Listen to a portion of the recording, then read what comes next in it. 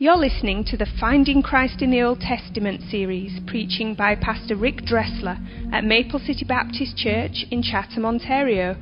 For more information about Maple City, please visit us online at maplecitybaptistchurch.com. Take your Bibles this morning, if you would, and turn with me to 2 Samuel chapter 23. We are bringing the book of 2 Samuel to a close, and next week we will finish chapter 23. And so what I'd like you to be aware of, I usually send out a loop to our folks to let them know what's coming next. I'm going to be leaving on Monday for the Dominican, and so I'm going to give you this assignment early. After today, if you would read the rest of 2 Samuel chapter 23, there's a long list of David's mighty men. And I'm not really concerned about you getting their names right. I think it's almost impossible. All right, you'll thank God that you have the name you have after reading the list. You will. It's incredible. I don't know how I'm going to tackle that one. I don't think I'm going to read all those names. But what I'd like you to do is this. There's some real powerful things happening in that list. There are several things that I noticed just this week in studying for that text. And what I'd like you to do next Sunday is to come, having read the list, having thought about the Scripture, and just to share with me what God brought to your attention in the list. Okay, I'm not going to give you a chance to come on the pulpit and speak, but I do want to hear from you next week. There's some amazing things happening there, and I have one point that I want to make, but I think it's worthy of hearing from you because, believe it or not, it's packed with so much inside. So, 2 Samuel chapter 23, we'll do the first 7 verses this week. And Lord willing, together we'll do the last part of the chapter next week. Now these be the last words of David. David, the son of Jesse, said, "And the man who was raised up on high, the anointed of the God of Jacob and the sweet psalmist of Israel said, The Spirit of the Lord spake by me, and his word was in my mouth. The God of Israel said, The rock of Israel spake to me. He that ruleth over men must be just, ruling in the fear of God. And he shall be as the light of the morning, when the sun riseth, even a morning without clouds, as the tender grass springing out of the earth by clear shining after rain. Although my house be not so with God, yet he hath made with me an everlasting covenant, ordered in all things and sure. For this is all my salvation and all my desire, although he make it not to grow. But the sons of Belial shall be all of them as thorns thrust away, because they cannot be taken with hands. But the man that shall touch them must be fenced with iron and the staff of a spear, and they shall be utterly burned with fire in the same place." This is the word of the Lord. May God bless the reading and preaching of his word. David is attributed with about 73 psalms that David himself wrote. And this particular song or psalm is only found here in 2 Samuel 23, verses 1 through 7. And before we delve into the text, I want you to notice something very interesting about what we read, because David does something that I think he wants you to recognize. Verse number 2, he says, "The Spirit of the Lord spake." Still in verse number 2, "His word in my tongue." Verse number 3, "The God of Israel said," and verse number 3 again, "The rock of Israel spake to me." And David is making a very strong argument as he begins this song that he wants you to get. And what he wants you to get is, as he reveals this song, it is not David that is speaking, but he makes it very clear, this is the word of the Lord. He wants you to get that, and you must get that this morning.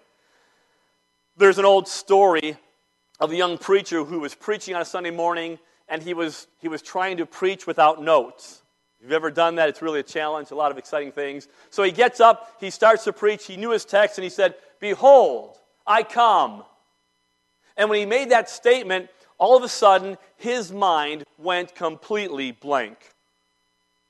Let me tell you something. If that ever happens, It's terrifying. There will be times on a Sunday morning when I'm preaching, and I think my wife catches it more than anyone else, but she'll know when I said something that all of a sudden, all the cogs up here just stop.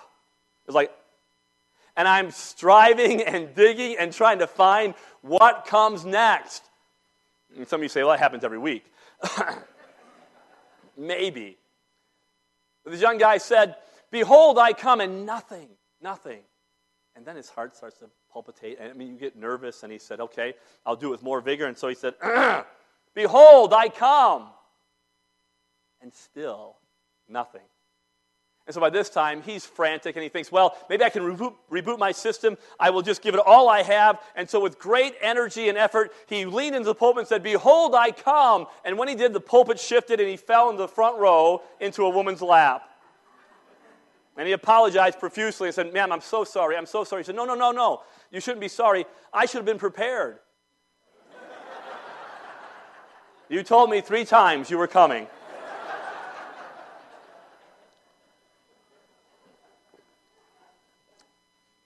That's not our text this morning. I just thought it was.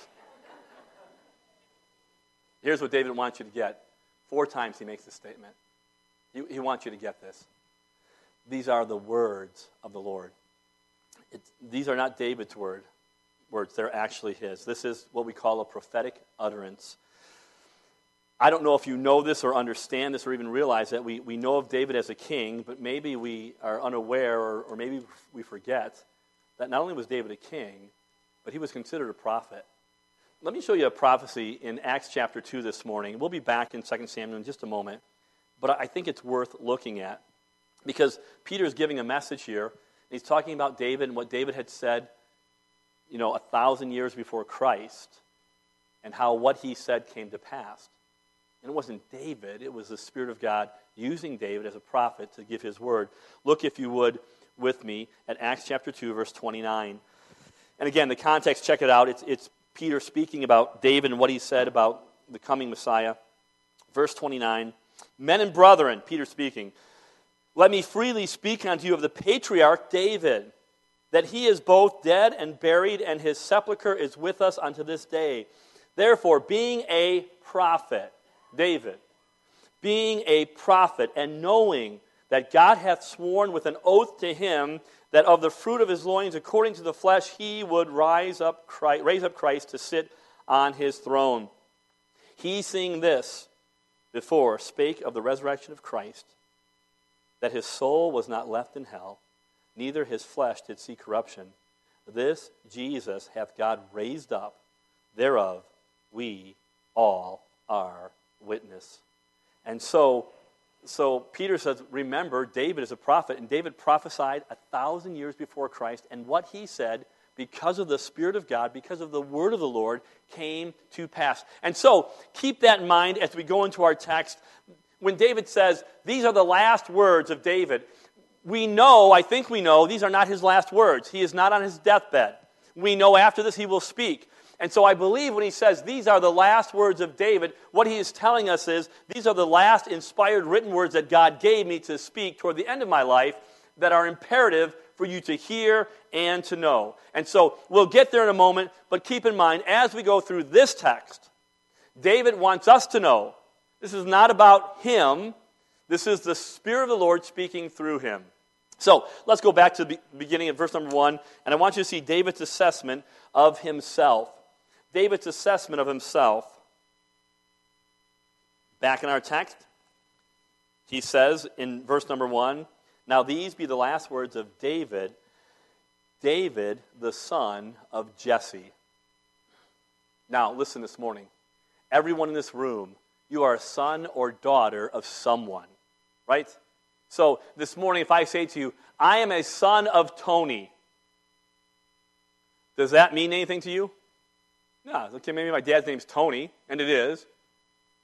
But my father is not famous, okay? A matter of fact, he might be infamous, but not famous.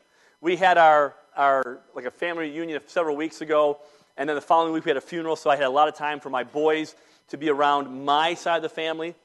And they were asking their papa, my dad, about his past. My dad grew up in Cleveland. He was in a Mexican gang growing up in Cleveland.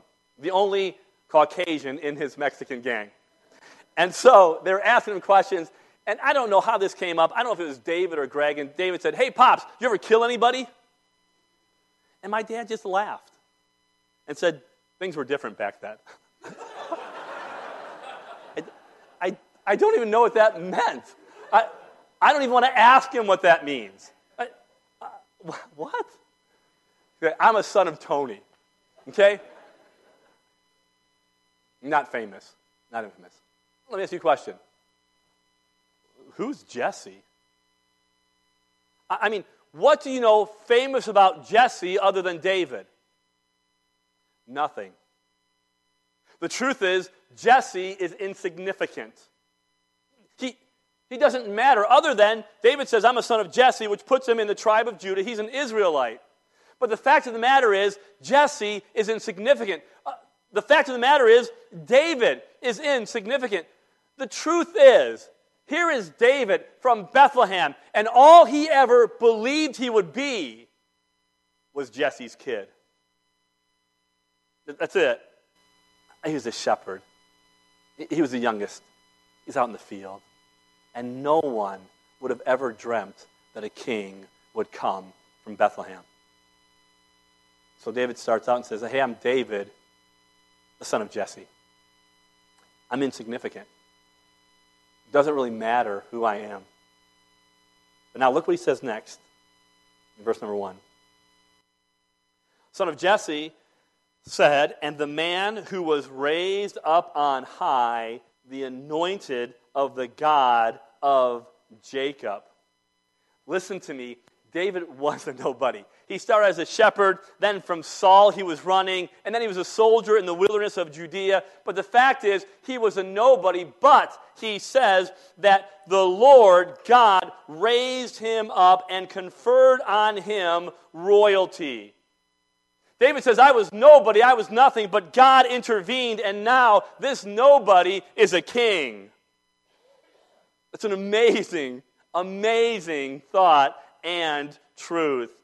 Divine intervention. God raised him up. God anointed him. It was all God. And before we get into the nitty-gritty of the text, let me remind you this morning that we ourselves are nothing. We like to confer on ourselves titles and degrees and accolades and talk about what we have done and what we've accomplished and where we've been and how much we know in our education and all those things. But let me remind you of something. You and I are nothing. We are flesh, and we are bones, and someday we will be dust. And you can have every title and every accolade that you like and you want, and a bunch of letters behind your name and a bunch of experiences. But listen what the Bible says. What is man that you're mindful of him? And the Son of Man that you even think about him? Can I tell you something this morning? This is not going to be a self-help course or a self-esteem boost as the world sees it. This is a reality check that in ourselves we are insignificant. We are nothing. We are frail. We are dust. We are not immortal. We are going to die. And yet, in this condition, the God of heaven has lavished his love on you. While we were yet sinners, Christ died for us. And those who repent and believe, listen, they go from enemy combatants of the God of the universe to being reconciled with the God of heaven. And no more is it, I'm a son of Tony, I'm a son of Jesse. I am a son or a daughter of the King of Kings and the Lord of Lords. That's enough to make a Baptist shout, isn't it? He makes us a chosen generation, 1 Peter chapter 2, verse 9, a royal priesthood, a holy nation. And this is the God of heaven. This is the God we serve, who takes those who are insignificant and nothing and makes them sons and daughters of the King. Listen what Tozer says. I think this is beautiful. He says, the believer knows that in himself he is nothing, but even while he is humbly telling the Lord that he is nothing, he knows very well that he is the apple of God's eye.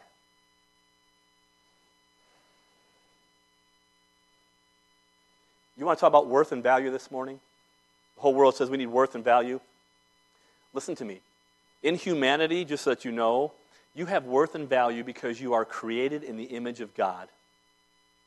I don't care this morning if you're rich, poor, black, white, yellow, red, educated, uneducated, whole, handicapped, disabled, in a womb, or in a nursing home.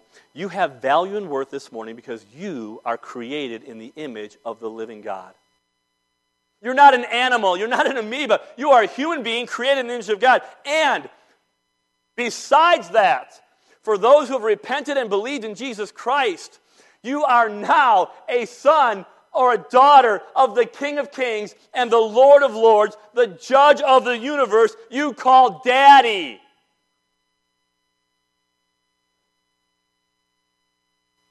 We have worth. We have value because we are in Jesus Christ. We're in Him. And if you ever doubt your worth and value this morning, take a trip back to Calvary and look to the cross on what God did for you. So that's David's assessment of himself. Now look at David's assessment by others. He continues in verse number 1. And he says, the sweet psalmist of Israel. And I'm not sure if David gave this moniker to himself or someone else said this about David, but the truth is he was known as the sweet psalmist of Israel. It meant that as people view David's life during these last words, this last prophetic utterance, and David views how people thought of him, he says, listen, I want you to know, people know me as the sweet psalmist of Israel. That means that David was the national writer of a nation to direct praise and glory to Yahweh, the sweet psalmist of Israel. His life used to direct praise to God. What I find interesting about that little name for him is when we come to the end of David's life, he could have been known as the sinner of the nation. Could he not? You know the story. I mean, adultery, murder, pride, it's there. And he could have been known as the sinner of the nation. But here's what God does. At the end of his life, he is known as the songwriter of the nation who directs praise to the God of heaven. This is how our God works. I don't know if you've ever read Hawthorne's work, The Scarlet Letter. I won't tell you how it... I did this one time and I ruined it for people who want to read it. I just told you how the book ended. But The Scarlet Letter is a woman who is caught in adultery. She has a baby anyways. It's during the Puritan times. And because she was caught, she has to wear a scarlet letter on her apron. It's an A for adultery. So she's shamed for 3 hours in front of a crowd, and whenever she goes out in public, she has to wear this scarlet letter that says, there she is, the adulteress. But after time in the book, the scarlet letter no longer meant adultery because of the way she lived her life. I think one girl asked, what was the scarlet letter for? And after time, they said, I think it means angel. And this is how our God works. This is amazing grace. That no matter what my past was, no matter what letter I wore, I'm not the sinner of the nation. I should be the songwriter who directs praise to a God who takes a sinner, washes him or her clean, and sets them up into fellowship with him. It's a beautiful thing. Maybe our life should be directing praise to this God. You know, I think that Israel was called out for a purpose. God chose Israel not because they were beautiful, not because they were powerful. They were small and insignificant. and vile, actually. But God called them out and chose them to be a people, to be a name, to be a praise, and a glory. And Israel failed. Oh, they failed miserably, time and time again. They just failed. And Christ comes, and he doesn't fail. And then for his believers, do you know that you are called to be a people, a name, a praise, and a glory? And it should be, and would to God, our lives would be such that we, in our lives, no matter what our past, because we've been saved and delivered and rescued, that our lives now show praise to him and make him famous and shout his glory to the world around us. That's what it ought to be. And that was David, his assessment of himself, assessment by others. Now, verses 2 and 3. The Spirit of the Lord spake by me, the word of the Lord was in my tongue. The God of Israel said, the rock of Israel spake to me. It's wonderful what David says. You know, the God of Israel, the supreme God, the rock of Israel, my fortress, my safe place. Here's what he said, and this is this prophetic utterance. And he's talking about now, in this prophetic utterance, the perfect politician. Someone asked me this morning if it was Rick Nichols, because he's here. He said, Rick is a good guy, but I don't think this is talking about him. Okay? And so he's going to give this prophetic utterance of a coming king. And look what he says now at the end of verse 3. He that ruleth over men must be just. And it's interesting. It's not just ruling over Israel or the nation or a tribe or a province. It's ruling over men. The one who rules over all men and women. And now he's going to give us two primary demands of this ideal, perfect politician. Number one, he must be, like he says, he that ruleth over men must be just. Just. And again, this is a prophetic word of the Lord. Hey, I'm telling you something. We're looking for a political leader who is just, who is righteous, who is an individual who is lawful, a man or woman of integrity. And listen, we all know this is not the political climate today. It's crazy. And I'm talking this morning, if you're conservative, liberal, NDP, Bloc, Green, Republican, Democrat, Independent, Libertarian, voting for Mickey Mouse, it doesn't matter. We look around and we say, man, the climate of the world today is chaotic and crazy, and unfortunately, now listen, I know we have good men and women who are in politics trying to do the best they can to hold to righteousness and to hold to standards, and I thank God for that, but that has not been the line that we have seen over the years. We have seen corruption. We have seen greed. And even political leaders that we think, man, there's a man or woman of integrity. Look at their lives. Later we find out they were not that. I was talking to Dan this week, and he was talking about an article he read about Gandhi, and so many people make the comparison between Gandhi and Jesus Christ, right? Men who were men of integrity, men who were vehicles of peace, and he goes on. And so Dan said, hey, there's some things I found out, and they shocked me. I said, send me the article. And so I read the article about Gandhi, and here was Gandhi, who was not only a friend of Hitler and Mussolini, which, you know, that's pretty bad company. Those are not, hey, who are your buddies? Hitler and Mussolini. We're like this. That's a problem. Gandhi was a racist. He was a racist. Didn't like white people. Thought that his race was superior. And not only that, he was terribly immoral. Terribly immoral. I can't tell you how immoral he was. And so we understand, even people we think, man alive, look at that guy. They're people of integrity.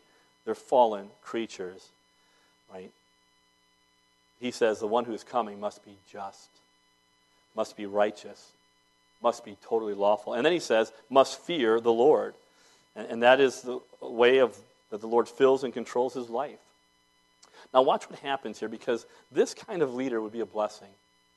And I'm not knocking any man or woman in politics now, but could you imagine being able to say, we have a king, we have a president, we have a prime minister who's been in office for 30 years, 40 years, 50 years, and they are a man or a woman of integrity, of character, no dirt, no blemish. I mean, you can look to them, and they are a sterling example of what it means to be human, godly.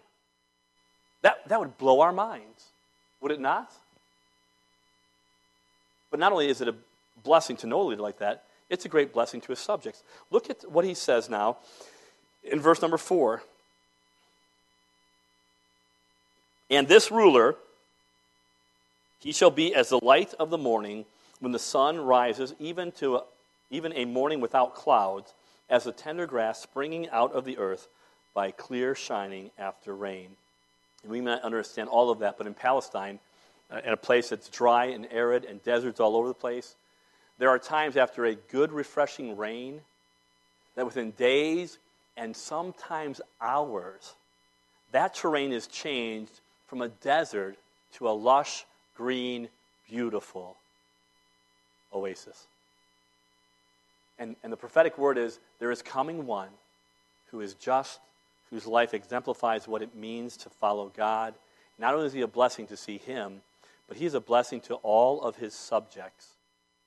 Because when he comes and when he rules, there will be peace, prosperity, a period of opportunity, growth, and blessing. And blessing. Now, listen, I want to tell you something now, okay? As we look at that list and that prophetic utterance, do you want to guess this morning who David is envisioning as the perfect politician, the perfect leader, who is just, who fears the Lord, who always is about his Father's business, who is a blessing to know and brings a blessing to all those around him? Yeah, not hard, right? You folks knew that, right? David, by the power of God, is looking forward in a prophetic utterance to say, there is coming a day when the perfect, beautiful, spotless one will rule the nations and be a blessing to all people. He is truth, he is light, he is pure, he is perfect, he is peace, he is hope, he is freedom. And listen to me this morning. If you think of Jesus Christ and you do not think of him as being altogether lovely, I have news for you. You do not know Jesus Christ. Here's what we do sometimes. We project how we deal with people, how people deal with us, with God. I think it's natural. I think we all do that. You come up with a childhood where your dad is, hardcore and he's a dictator and you think, well, that's God. Or a father who doesn't care and, well, that's God. But that's not the truth. And for some of us, we've been hurt by people, taken advantage of, wounded, treated cruelly. And so you think that's everyone. There are so many people, I know you've been hurt. I know you've been hurt by the way you live your life. You got these walls and these barriers, and you make excuses, and people have caused you pain, and I understand that. But that's not Jesus Christ. As a matter of fact, God says, I know the thoughts that I think towards you, thoughts of peace and not of evil, to give you an expected end, to give you hope, to give you a future. This is Jesus Christ. He is the good shepherd. And he's come not to destroy or to kill or to rob, but he has come to bring a blessing and to enrich our lives and to take us back to a place where we should have been in the first place, to where there's human flourishing and blessing and productivity. He came that we might have life and life more abundantly. And by his Spirit and by his word, there is wholesome change in our life. Not only that, we're blessed by him, but when we follow him, when we obey him, when we trust him, when we seek to please him, our lives then become a blessing, an oasis to other people. We come in contact, and because they met us, as representative of Jesus Christ, their desert becomes an oasis. Things change. This is the God of heaven, Jesus Christ.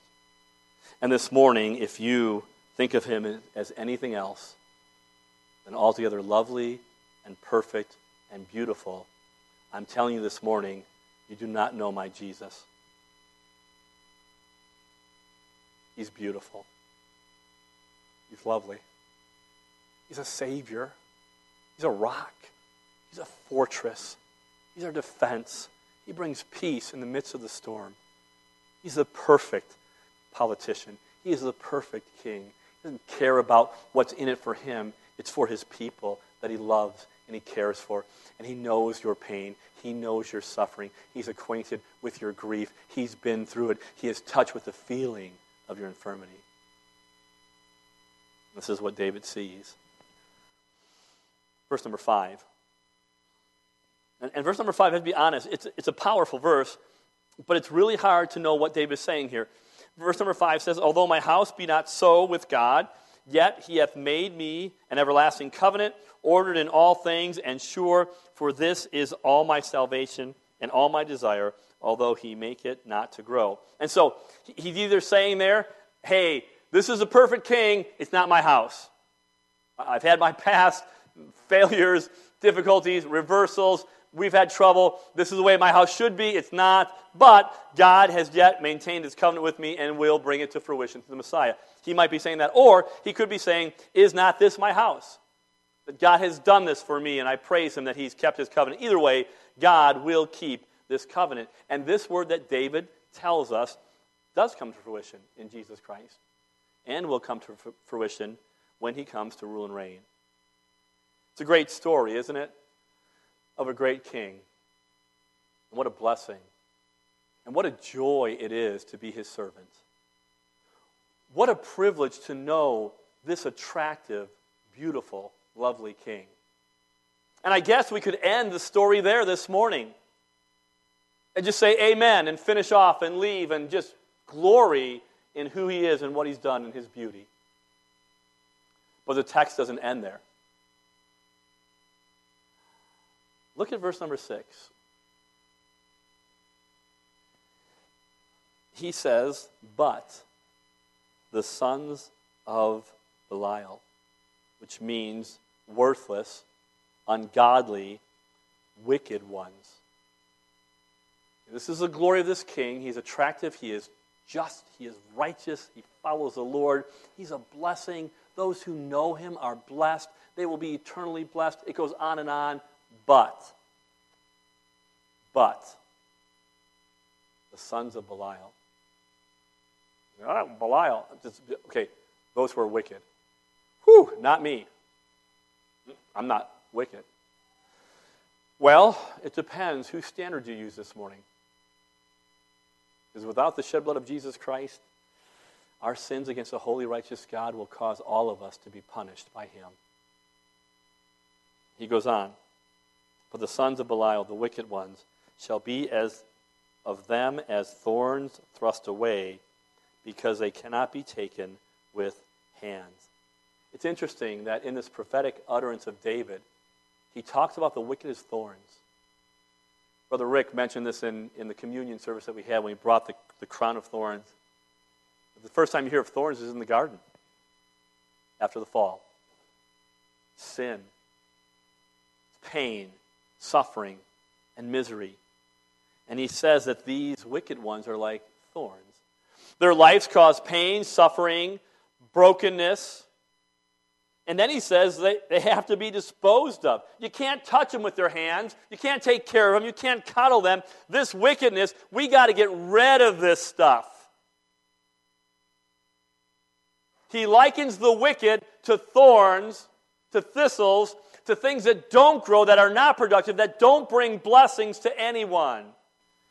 And in verse 7 he says, but the man that shall touch them must be fenced with iron and the staff of a spear, and they shall be utterly burned with fire in the same place. Now listen to me. We glory in the attractiveness of Jesus Christ, and we should. I could sing all day today. I mean, the songs this morning, they just exalted Christ and what he's done and how he's saved us and how we were lost and he came and behold our God. They're beautiful. We could do it all day. But listen to me. The reason that Jesus Christ is so attractive, because he is just. And that justice will deal with all sin. And in case you're wondering this morning if you're included in the sin part or the wicked or the sons of Belial or the daughters of Belial, let me just say this to you. For all have sinned and come short of the glory of God. All, meaning all of us. And we try to do good, and it's not saying we don't do good acts, we don't try to be kind to people, but in God's standard, in God, the holy, righteous, just, God of the universe, there's not a man or a woman who stands before him and says, I am clean. Because we're not. In your heart and in your mind and in my heart and in my mind, we sin, we break his laws continually. And I'm talking to the Baptist who sits in the church and the son of Belial who's out in the street. We are sinners by nature and choice. And so, listen to me. God is just, and he must deal with all sin, yours and mine. If there was a judge in our province here, and someone was brought up on trial, and they were a murderer, they were a liar, they were a thief, they were a rapist, and the judge said, hey, listen, I'm a good judge, I'm a just judge, I'm a kind judge, therefore, I know you did this, but I'm going to release you. You're free to go. Would anybody in this room be okay with that? No, if you are, you should be one of those judges in the States that just let a rapist off because he was a good swimmer. No, we understand that is not justice. And I have to say to you this morning, I am in a room of lying, thieving, sexual deviates. Jesus said, if you lust on a woman or a man who's not yours, you've committed adultery. If you hate a person in your heart, you've committed murder. If you don't love the Lord your God with all your heart, soul, mind, and strength, you have sinned. We're all condemned. And the attractiveness of Christ is this, that he will deal with sin, and he will deal with it in one of two ways. Number one, he has dealt with it by way of the cross. By way of the cross. There's nothing I can bring. There's nothing I can give. I can't be good enough. I can't be kind enough. I can't be religious enough. There's nothing. I am condemned. Jesus came not to condemn the world. Why? The world's condemned already. He came to save the world, to be the sacrifice, to give his life as a ransom for you and for me. So the just, perfect, beautiful one came and he died for the ungodly. So he's dealt with sin on the cross. So it is dealt with on the cross. So here's the choice. Are you going to accept that cross or not? You do it your own way, your own religion, your own thoughts? Good luck with that. Good luck with that. Because as you hear the gospel of Jesus Christ and you reject that gospel, you are trampling under your feet the blood of Jesus Christ. You will be held accountable for that. Sin can be taken care of by the way of the cross. And I pray this morning that's you, and it can be you. But now listen to me. If it will not be taken care of by way of the cross, it will be taken care of by way of a curse. Look at Matthew chapter 25 this morning. Matthew 25. We could read much of Matthew this morning in regard to this truth. But let's just look together at verse number 41.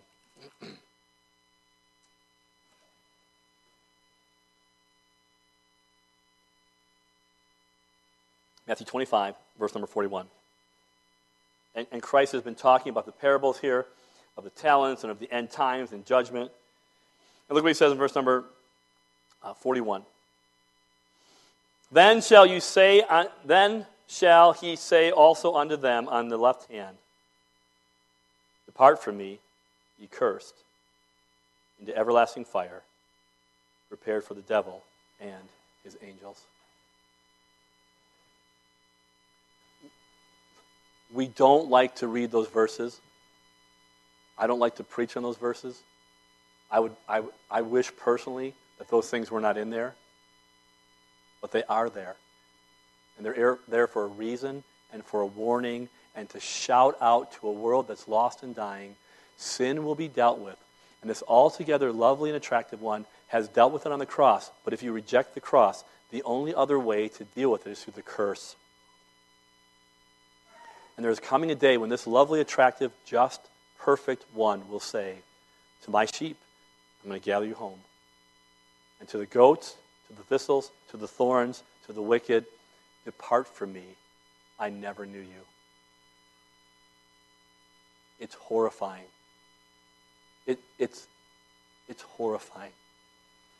I don't know how a preacher would preach on hell and have glee in his voice to know that there are people who are lost without Christ, who will reject again and again the way of the cross, and they will take a curse for themselves. But I know this, God is just, and he will deal with sin. And there's coming a day when he'll take all sin and confine it in one place called hell. And so this morning, David, through the Spirit of God, prophetically shouts out, listen, there's coming a day when the just, perfect one will rule and reign, and he is a blessing to know him, and all those who are in him will be blessed and continually be a blessing. But I want you to know there is more to the story, because what makes the gospel of Christ beautiful is because we were lost, we were sinners, there was judgment, but now we are saved. And for those who reject this altogether lovely one, you will be like the thorns, who are taken and cast and burned in their place. I pray this morning, if you're here without Jesus Christ, that you would repent, that you would believe in him, you would trust him. He is good, he is beautiful, he is lovely, he died for you. You can know him today. You can know the blessing of the perfect one, and in turn be a blessing for others. Let's pray this morning.